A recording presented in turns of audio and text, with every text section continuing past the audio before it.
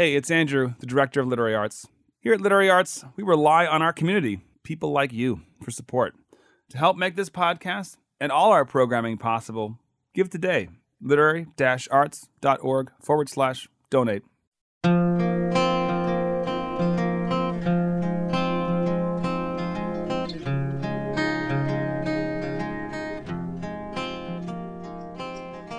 Welcome to the Archive Project. I'm Andrew Proctor, Executive Director of Literary Arts. The Archive Project is a retrospective of some of the most engaging talks from the world's best writers for more than 35 years of literary arts in Portland. Support for the Archive Project is provided by Cole Haan. Cole Haan shoes, bags, and outerwear with you while you work your way to extraordinary. More at colehaan.com. In this episode, we're going back into the archive all the way to 1997 to bring you journalist and author Orville Schell. Since 1970, Schell has been reporting widely on China for mainstream newspapers and magazines like the New York Times, the New Yorker, and the Atlantic, to more academic publications like China Quarterly and Foreign Affairs.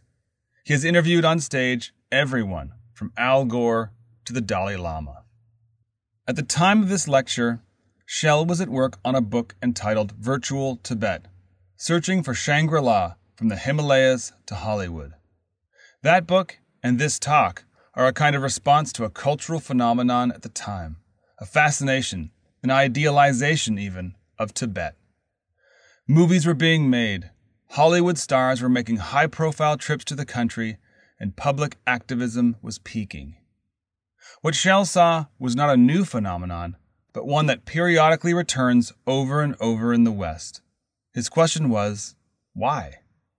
And so, Schell takes us into the history of Tibet and its fraught relationship with both China and the West, and attempts to sort out what is fact and what is simply a projection of spiritual and political fantasies about the country. And this, to me, is the very definition of the service great writers can provide, helping us separate the facts of history and the present day from the dangerous tendency to believe simply what we wish were so. Here's Schell. Well, thank you. It's a great pleasure to be here. This is, I think, an appropriate moment to reflect a bit on what I think we would have to describe as the tragedy of Tibet. Not only has the Chinese president and Communist Party chief Jiang Zemin just been to Washington and been saluted with a 21-gun salute and had a state dinner in the White House, but the president himself will soon travel to Beijing, and this puts the issue of Tibet very much on the front burner. Now, I think it's really difficult to understand, to even talk about Tibet without understanding a little bit about China, because it is a marriage of sorts, perhaps an unfortunate marriage of two societies. We dare not call them two countries, which in many respects simply don't understand each other and never have. And yet they are insolubly bound together in a way which has cast their fates as one. And it sometimes is very perplexing, I think, to Americans, to foreigners, when they look at the situation, they hear what's happened, and they wonder, why doesn't China just take care of it? Why don't they just let China have a little more autonomy, let the Dalai Lama return? Well, it's more complicated than that. It's an incredibly sensitive issue. And I want to tell you a little bit about how it arose, because it's not quite as simple as it may appear from afar. When Mao Zedong finally came to power in 1949, one of the things he was very adamant about was this notion of reunifying China. And this was so important to him because over the last 100 years, since the Opium Wars in the 1840s, China had in effect been pecked apart, both by its own centrifugal forces, disunity, warlords, regionalism, but also by foreign powers. Britain started, actually Portugal started in Macau hundreds of years before. Then Britain seized Hong Kong, went up the coast, and all the way up to North China, it began to open up treaty ports. And in these treaty ports like Shanghai, and those of you who've been there will know whereof I speak, they established not colonies per se, but what they call foreign concessions, where foreign law, whether it was French, English, German, ruled. They had their own police forces, they had their own tax collecting. They were, in a sense, mini colonies within China. And this was an extreme humiliation for China, because China had always imagined itself as being central to everything, that it was, in fact, the source of much of the culture of Asia, Korea, Japan, Vietnam, Confucian culture.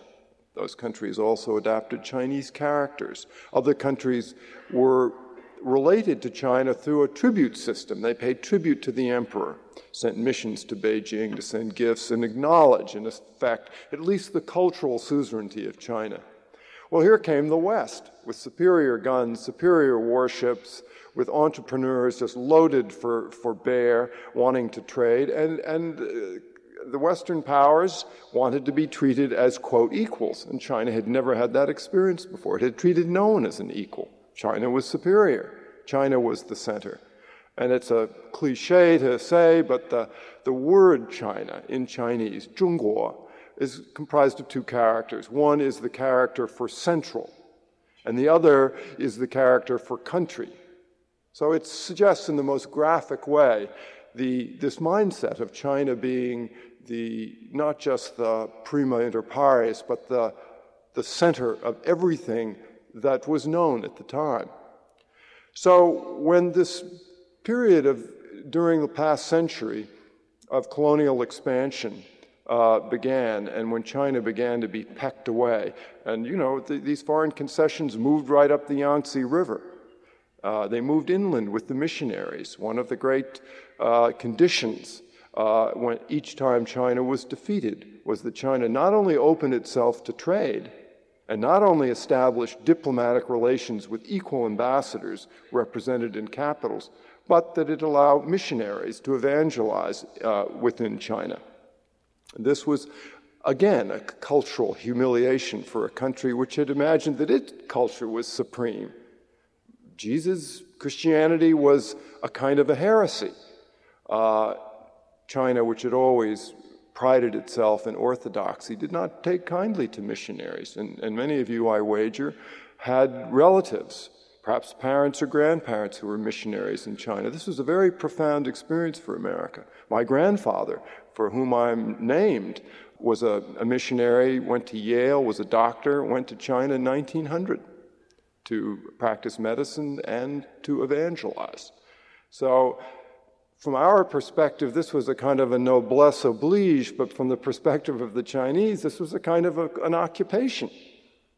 So when Chairman Mao came to power, he resolved, as all emperors who've started new dynasties have resolved in the past, to reunify the motherland. This notion of the motherland is very elemental to China today, and was always a sort of an organic part of the prestige and the mythology of a new and powerful emperor, to pull back together after periods of disunity all of the disparate pieces that may have flung apart during a period of dynastic breakdown.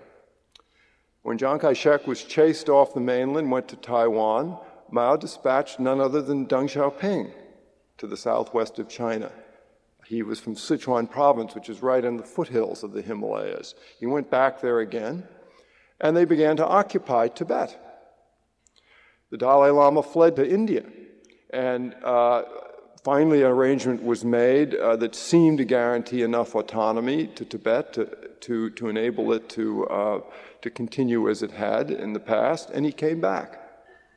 Now, the last the Tibetans had really seen of the Chinese was in 1912, when the last dynasty fell, and the Tibetans threw out the imperial troops, and since then, they'd run things pretty much themselves.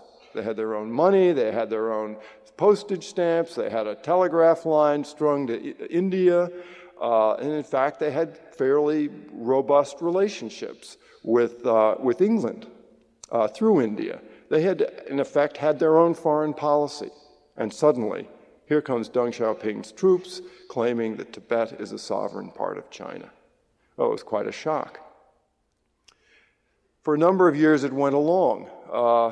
China imagined it was liberating Tibet. I mean, what was the revolution all about? It was about the idea that the peasants of China, the workers of China, were oppressed. And who were they oppressed by? They were oppressed by the rich capitalists, the landlords, the decadent aristocracy that had for centuries educated themselves, done their poetry, their calligraphy, their paintings, met in this rarefied atmosphere. They were basically, in the view of Chairman Mao and the Chinese Communist Party, bloodsuckers.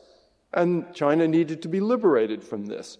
It also needed to be liberated from its old culture, because this too was a parasitic form of culture. So they arrive in Tibet, and what did they see? They saw a kind of a god king in the personage of the Dalai Lama, chosen through a lot of mumbo-jumbo and divination of dreams and consulting magical oracles and staring into lakes for visions and all sorts of other rather unscientific modes of selection. They saw a theocracy that had vast estates, and on those estates there were serfs who were basically indentured. And they saw an aristocracy, something like their own scholar gentry class back home that didn't work, did no manual labor, wore funny hats and brightly colored robes, and lived a life of luxury, while the ordinary people of Tibet lived in rather primitive conditions. And they thought, well, perfect. These people are ripe to join our revolution. And they moved in. Well, when they started to implement their reforms, their, quote, democratic reforms in Tibet, they really failed to appreciate that despite the way things looked up there had been no history of rebellion. There had been no history of famine. Basically, this very odd place was unified by Tibetan Buddhism. It was an ideology, a religion, a common chord between all classes, between the theocracy, the monasteries, the monks, and 1 out of 4 Chinese males became a monk. And the peasants, and of course all the nomads. And most Tibetans were nomads, roaming around out on this vast, arid, very desolate wasteland, a space, I might add, that's not as you might imagine it. You know, a cuddly little Buddhist kingdom tucked away up there behind Mount Everest, but it's larger than Western Europe. It's vast, it's huge. And I will get in a moment to how we look at Tibet, because it's a very interesting subject. Now, this is what the Chinese thought they were doing. They thought they would be welcomed as the saviors. And they set about dismantling this old structure. And when the Cultural Revolution hit, it hit China with a vengeance, and it hit Tibet with an equal vengeance. And it was aimed at destroying every vestige of China's old society and Tibet's old society and culture. And this meant literally razing monasteries to the ground, imprisoning monks, lamas, and the people who were the leadership of the theocracy. It involved making all sorts of religious practices, which the Chinese communists saw as superstitious, illegal. It involved, in the words of the Chinese communist revolutionaries, a sort of a fan shun, which means to turn the body over. This is what China had been through. This was the model of Mao's revolution. The first shall be last, the last shall be first. The people in the countryside and the people in the city will be equalized. Will break down all the disparities of the old society. Well, I think many of you probably know what an extraordinarily bitter thing this was for Tibet. I think reasonable estimates are that 1 million people died. Hundreds of thousands of people were imprisoned. They escaped, became refugees in India and elsewhere around the world. And yet China persisted in its reforms. It fundamentally didn't understand what Tibet was about.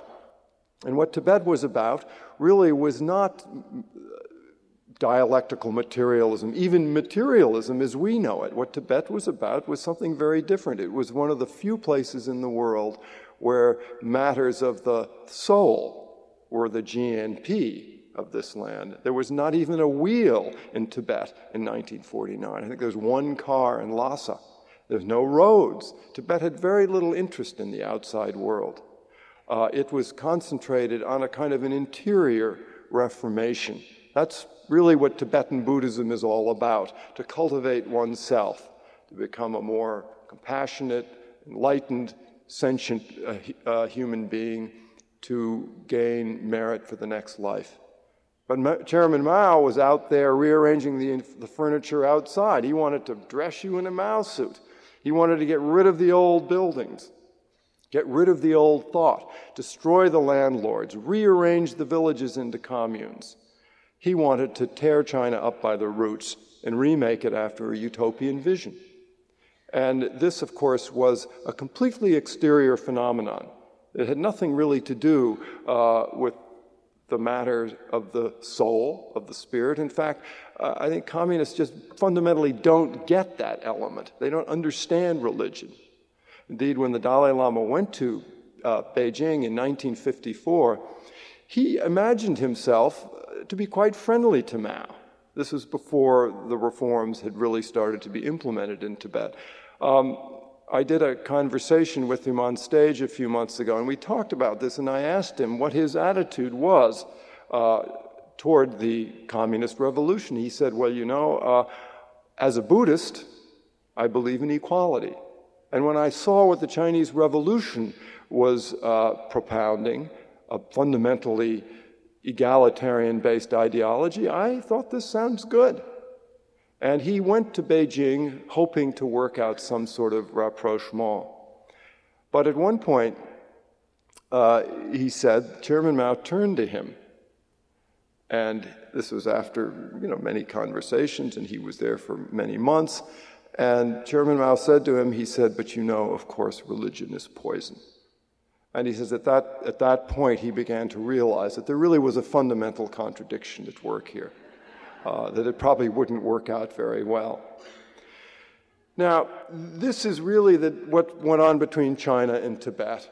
It was two different worlds sort of sailing over the heads of each other without imputing good or bad motives to either side, and certainly Tibet needed some reforms, and in a certain way, China, I think, had the zeal of any utopian movement and was trying to do good things. They were just locked into a kind of an extremist position. But those are two legs on what really is a triangle. China on the one hand, Tibet on the other. That's two legs. Now the third leg, I think, is in many ways more interesting to us because it is us. We are them. We are it. We are the third leg on this very curious triangle.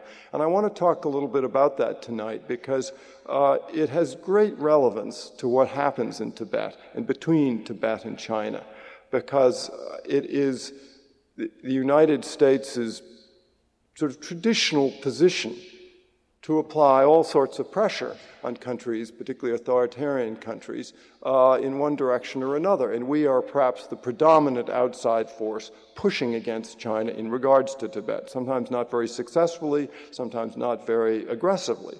But I think that, as I'll describe, the pressure may become more intense. Why? Well, if you look carefully, you begin to see that we are right now on the crest of a sort of a wave. It's almost a trend, a fad, a fascination with Tibet. And it's manifesting itself most obviously in all of these movies that are coming out about Tibet. A very curious thing has happened. It's something that doesn't happen very often to a foreign policy issue. It didn't happen to Chechnya. Didn't happen to Bosnia, didn't happen to any number of other really grisly situations that have arisen around the world, Rwanda, Timor, you could name others. This issue of Tibet has leapt over the firewall leapt outside the beltway of Washington, leapt right out of the laps of the foreign policy experts, and it's gone Hollywood. And Hollywood is truly, I think, with the possible exception of the American military, the most powerful force in the world today. You really feel this as you travel around some of the remote parts of the world. I mean, if they know anything, they know Hollywood. You know, they all watch the movies. And now that there are all these little sort of miniature cable channels and satellites going up, you can be in the darndest places and walk into some little hut, and there is a nomad, you know, watching Baywatch or something. It's just quite staggering. So this is a force not to be trifled with, Hollywood. Now, I'll get in a minute to these movies. I'm writing a book that ends with all these movies, and the book is really about the way we as Westerners have imagined Tibet over the last 200 years. Why do we care about this funny place? What does it mean to us? Why are we so involved? Why are you here? There's, almost 3,000 of you. What's up?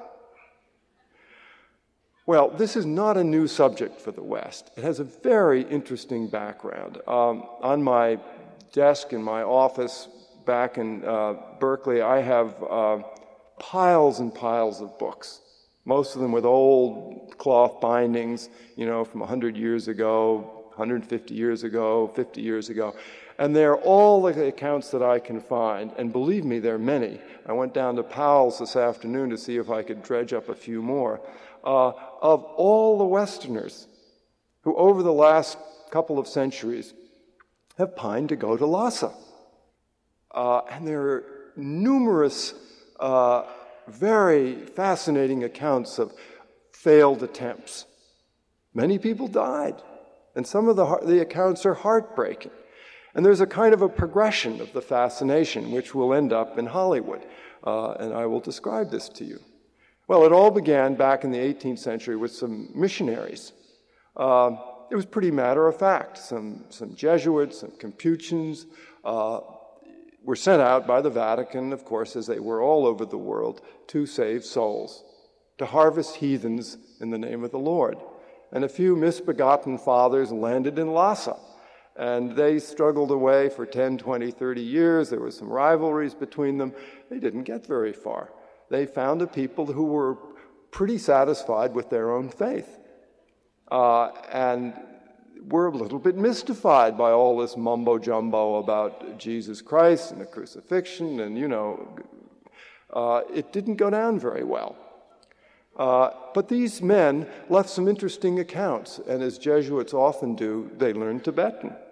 They studied the scriptures of Buddhism, and they were in a curious way, at the same time that they were offended by the dirt, the sloth, the cold, the primitiveness of Tibet, they were captivated by the people, captivated by the culture. They sensed that something was up, and they often compared it to what they knew back in Italy. The Dalai Lama was the Pope, and the monks were the priests, and you could see how they could make an argument. Well, soon enough, they vanished. And the next great wave of fascination with Tibet arose as Britain consolidated the Raj in India. And they began to think, well, perhaps there's a nice route through Tibet into the back door of China to get some trade going.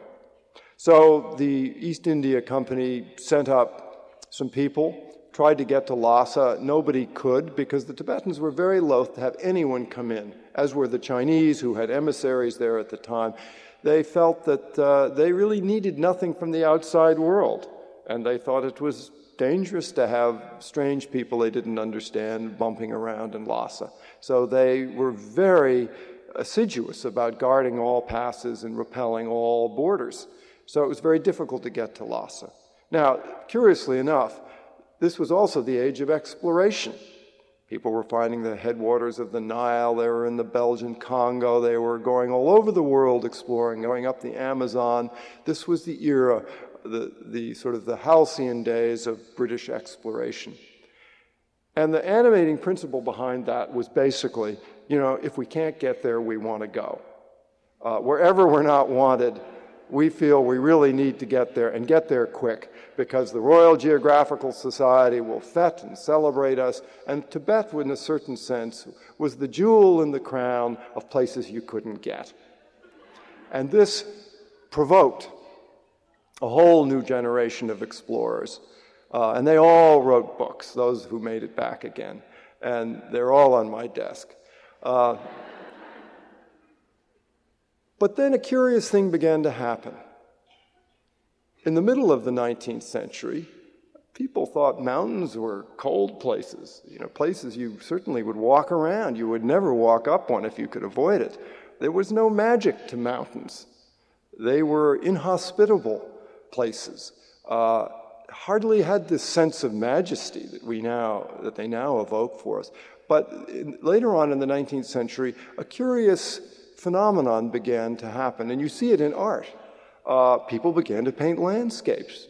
They never used to do that. They painted saints, they painted portraits, but they didn't paint landscapes, just empty vistas, natural vistas. There was a kind of a fascination with naturalism and a fascination with mountains. And this arose as people were being sort of snarled up and ground down by the Industrial Revolution.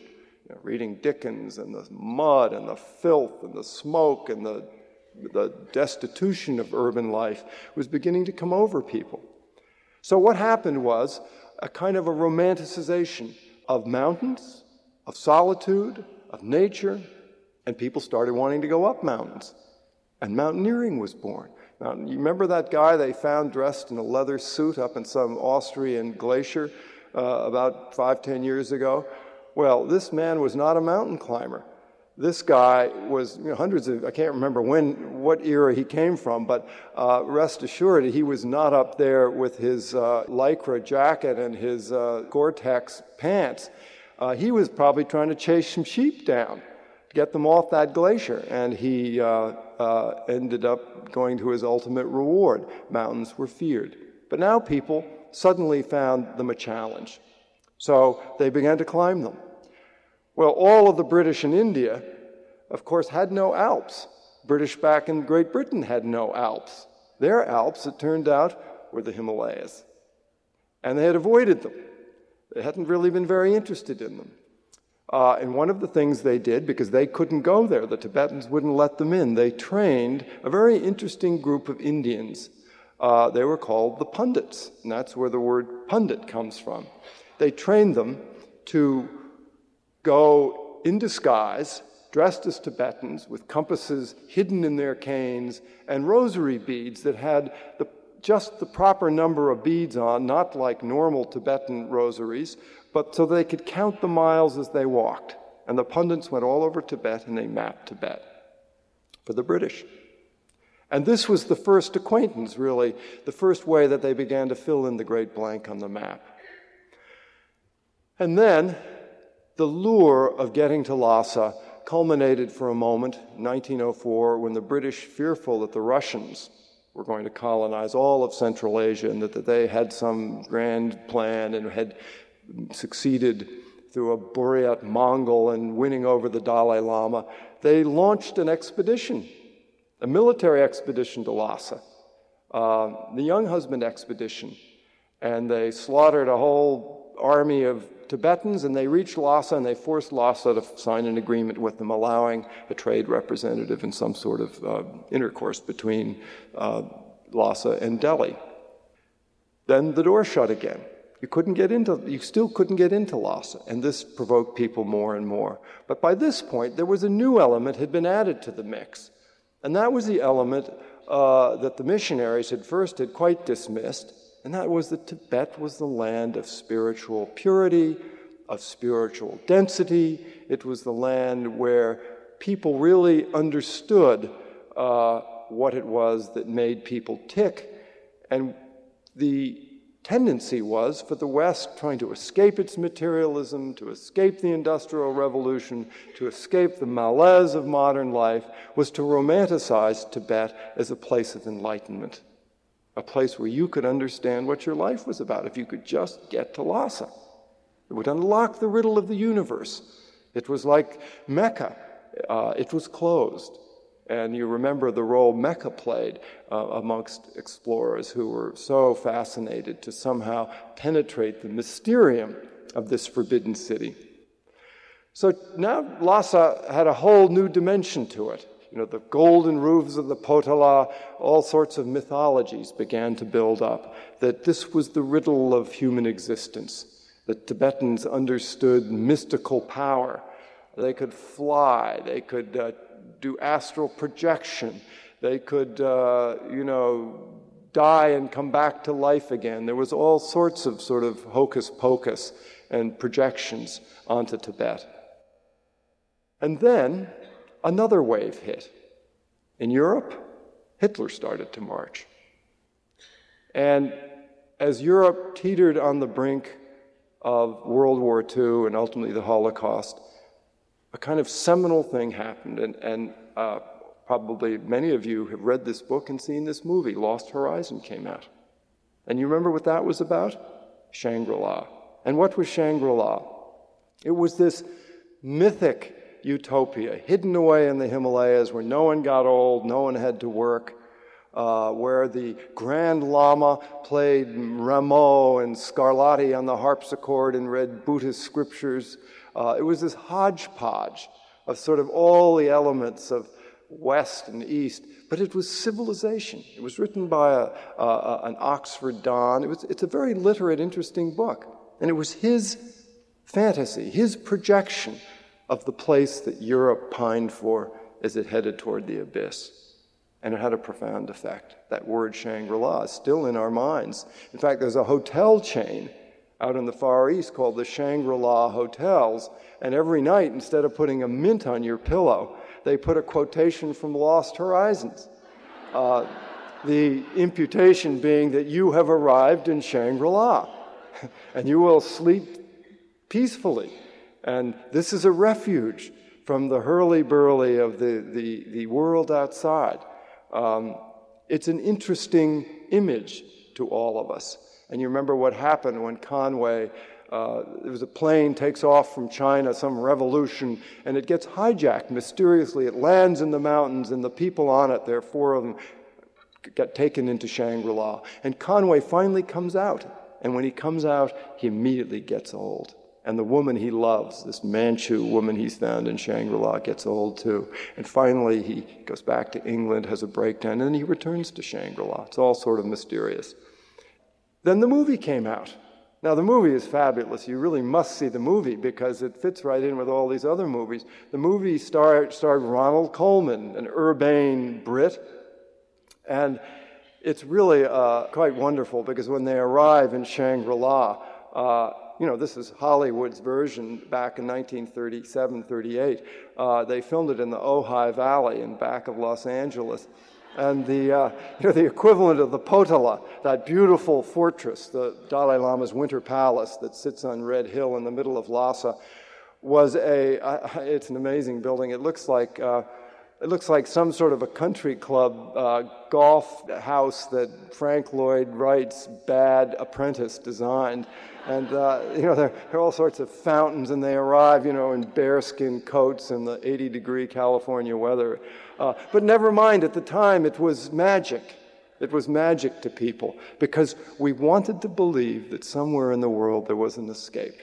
Maybe we wouldn't want to go there, but we wanted that mental idea that there was some place that had remained, that had arrogated a special space outside of the nightmare that was gathering at that time, that had common sense, civilization, humanity, that had opted out of the world that we all felt so ambivalent about.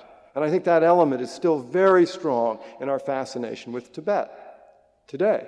It has much to do with why it's a sort of subconscious text for why we are so enamored of this place.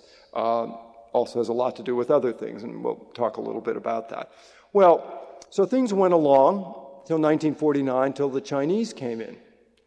And for, I think, Westerners, this was a terribly, sort of a devastating moment in the sense that we were forced to wake from a dream, our dream of Tibet. And this film, which some of you have seen, that was on public television, 3 or 4 weeks ago that I did about Tibet was called Dreams of Tibet, because I think we do dream about Tibet.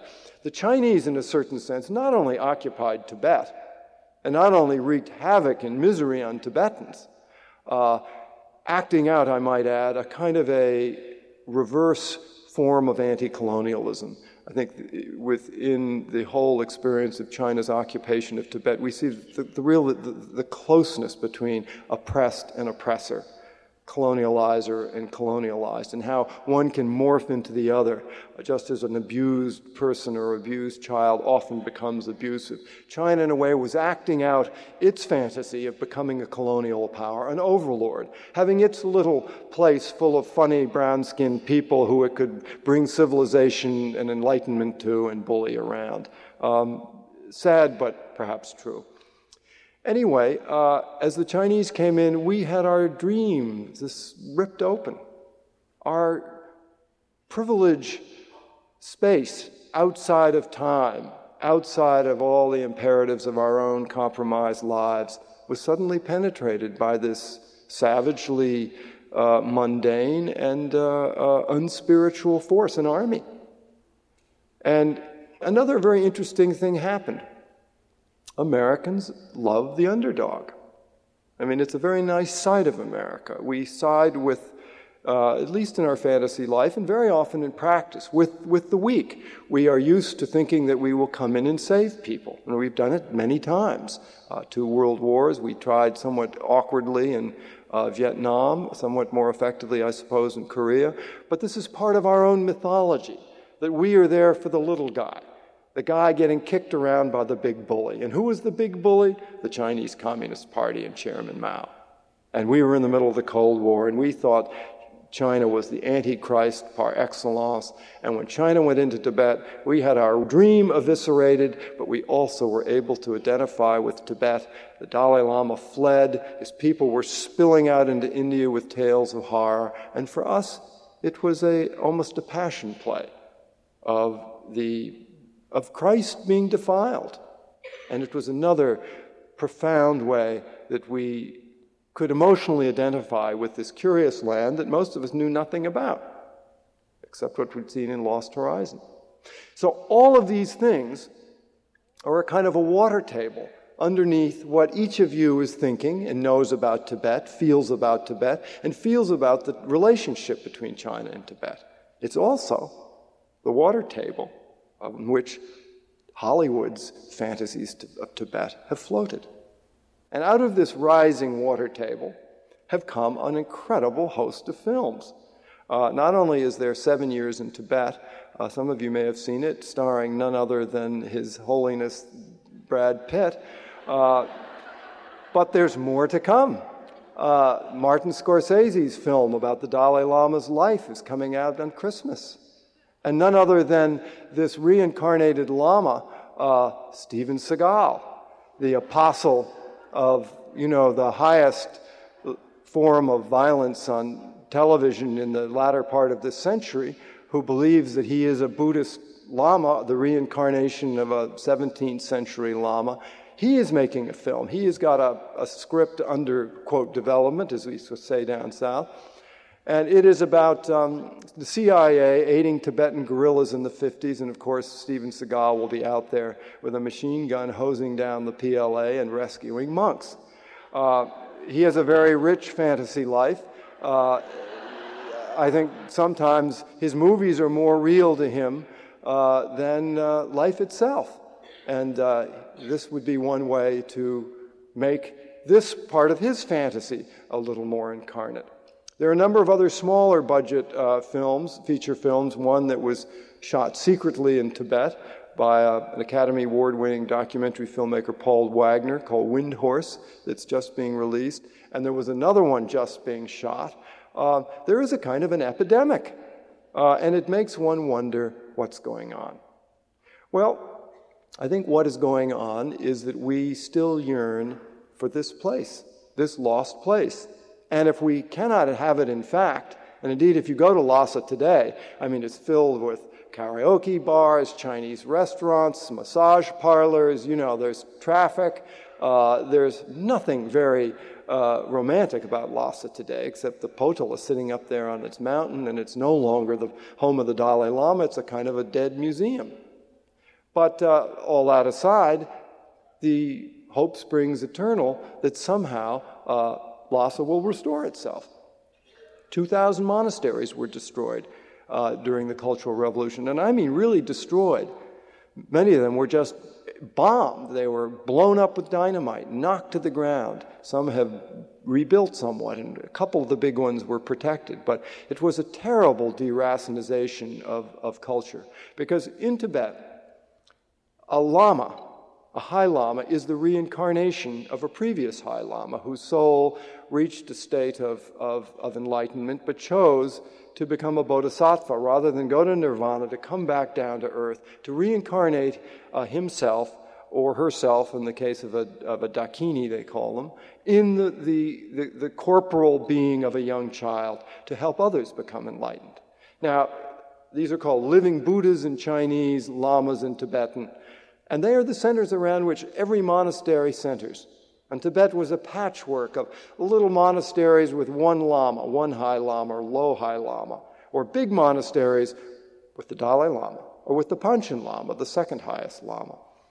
So when everybody began to be imprisoned and the monasteries were destroyed, the high lamas vanished, and indeed there was no ability when they died to replace them. So the core of life, the monasteries, which is where the trading went on, because this is a nomadic society. It's where people came in to have festivals. It's where they got together to buy things, to worship. It was the center of life, and it died. And that was a very sad moment. So the films, in a sense, are trying to recreate this world. If not, in fact, at least as an illusion. And what is Hollywood but the dream machine? It is the illusion factory of the world. I went down to Argentina. Now, I'll tell you why I went down there.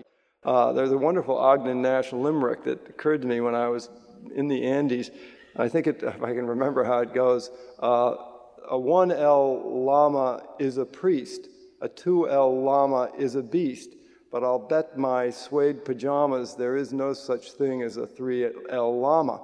Well, this was quite a relevant little poem when you got to the Andes to find Jean-Jacques Annaud, the director of the Brad Pitt film, had reconstructed Lhasa in an alpine desert in Argentina. Why? Because he couldn't go to Tibet. He was shut out, just like all the people in the books in my office. They had to dream, because so few of them actually got there. And where did Martin Scorsese go? He couldn't go to Tibet. In fact, the Indians were so scared of the Chinese, they wouldn't even let them shoot in Ladakh, where there is a Tibetan Buddhist culture and society. So he had to go and recreate Lhasa in the Atlas Mountains of Morocco. It was a kind of a curious diaspora.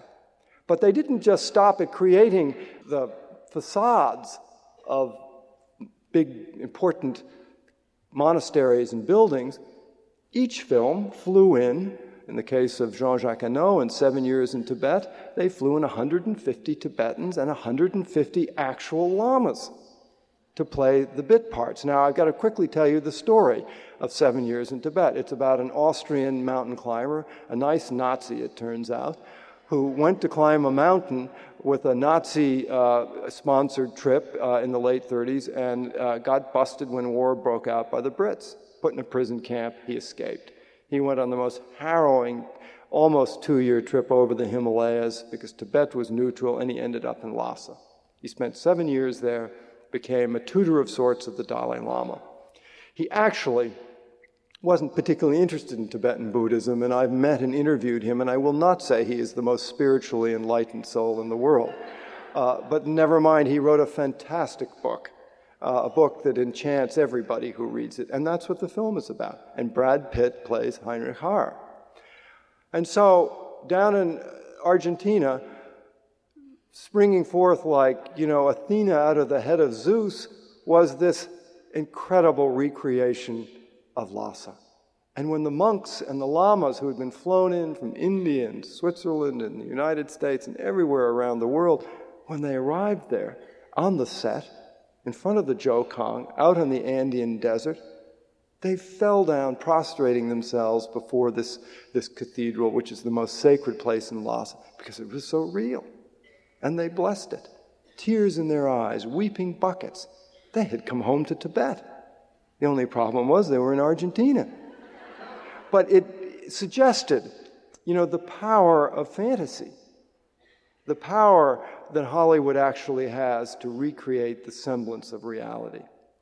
It was a very difficult thing for me to get down there, but I felt it was absolutely important to do that because I was writing this book and I needed to actually be there to watch them recreate the dream, the projection of Tibet, the way Tibet was in the 40s, when Tibetan culture and Tibetan society still cohered and had not yet been ripped apart by all of China's sort of revolutionary political reforms. And so that's really what the movie has done. And if you see it, it's very convincing. There's a tremendous faithfulness to detail. Some of the script is, maybe you might cavil with it a bit, and, it's Hollywood in places, but then Hollywood is Hollywood. Any film that costs $70 million is probably not going to be, the kind of film Martin Scorsese would make. His film is going to be very interesting to see. It's no stars, no Caucasians, nothing, just Tibetans. But there was this confusion the whole time between illusion and reality. And the effect on all of the actors, there were people from 22 countries down there, of living with all these Tibetans for month after month, reenacting Tibetan history, was profound. Many people became very infatuated and dedicated to Tibetan Buddhism. They really became deep and very respectful friends of many of the Tibetans. There was a profound and curious interchange that I think rarely happens on any other film because of this blurring of reality and the Hollywood dream. But do the Chinese get it? No. They don't think, cuddly Dalai Lama, spiritually evolved, intelligent, rational, reasonable, compassionate, all of the things that we associate. They think he's trying to run away with part of China. He's a splittist. They think, Tibet, that's the place the monks were drinking blood out of skull caps of murdered serfs. They're not lining up to go there on a trek or a tour. So what China sees when it sees Tibet is something very different from what we see, because the projections that they put on it are very different. They've been cultivated by 50 years of Chinese communist propaganda, which views Tibet utterly differently. And they're very nationalistic about it. Very intelligent Chinese don't think that there's any grounds whatsoever for Tibet to be autonomous or independent, and they think the Westerners who are concerned should get out of their face, that they're meddling in the internal affairs of China and Chinese sovereignty, and it's intolerable. So you can see it's a very different projection, a very different view of things. And it is this that lies at the heart, in a certain way, of why this is such a sensitive and such an emotionally supercharged issue, because each of it sees it very differently. And there's great elements of truth in much of what we appreciate about Tibet or understand about it, and some of it is a bit romanticized. Some of it is really tells as much about ourselves as it does about Tibet. And the same with China. And so Tibet being this sort of empty place on the map 200 years ago, it got filled in with lines marking rivers and trails and mountains by the pundits. But when we think about, when we imagine Tibet, is very much our own. And what China thinks about when it imagines Tibet is very much its own. And it's all of these things that lie at the heart of the enormous discord and the enormous sensitivity that really animates this issue. And sometimes I think, Tibetans in this country, some of them are pretty remote from Tibet itself as well. Many came out in 1959 and haven't been back. In a certain sense, as always, Tibet is more in our imaginations than in reality. This isn't to say that what China did there and is doing there is not an abomination, and not hideous beyond description. One of the great tragedies of this century, in my view. It's only to say that Hollywood is powerful medicine. And when Hollywood gets involved, things tend to gain a life of their own that really has very little to do with reality. And it's also to say that Tibet always had this evocative power for those of us in the West who were interested. Everybody dreamed of Tibet. Very few people actually knew it well. And those who did know it well, in a certain sense, also fed into the dream, just as Heinrich Harr's 7 years in Tibet also became a basic sort of DNA building block of all the fantasies that are being created now by the movies. They're not bad at all. I mean, in a certain sense, it's wonderful that Tibet will get this attention. But it's simply to say that Tibet has really escaped many of the corrals in which it once was confined and has gotten off into popular culture. And many people in Hollywood are become very infatuated with Tibet and Tibetan Buddhism. Some are very serious, very good people. I can't really explain to you why each of them is. It's very difficult to sort of intrude and understand why religion is meaningful to anybody. It's a very personal thing. But suffice it to say that we are in an age and in a period where Tibet has really captured our imaginations and is influencing, I think, in very subtle but profound ways, the way we look at it, the way we look at China, and in a certain sense, the way we are leading our own lives. Well, I think we'll stop here. I thank you all for coming.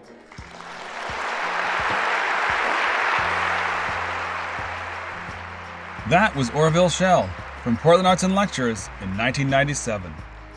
This has been Literary Arts, the Archive Project. It's a retrospective of some of the most engaging talks from the world's best writers for more than 35 years of literary arts in Portland. Join us next time for the Archive Project, a literary arts production in collaboration with Oregon Public Broadcasting. To hear more from the Archive Project, subscribe wherever you get your podcasts. Support for the Archive Project is provided by Cole Haan, on a mission to fuel your big ideas. More at colehaan.com. Our show is produced by Crystal Ligori for radio and podcast, with production oversight by Amanda Bullock and support from Liz Olafson. Special thanks to Jyoti Roy and Alana Phelan and the entire Literary Arts staff, board, and community. This show would not be possible without them. Thanks also to the band Emancipator for our theme music, and thanks to all of you for listening. I'm Andrew Proctor, and this has been another episode of the Archive Project from Literary Arts. Join us next time and find your story here.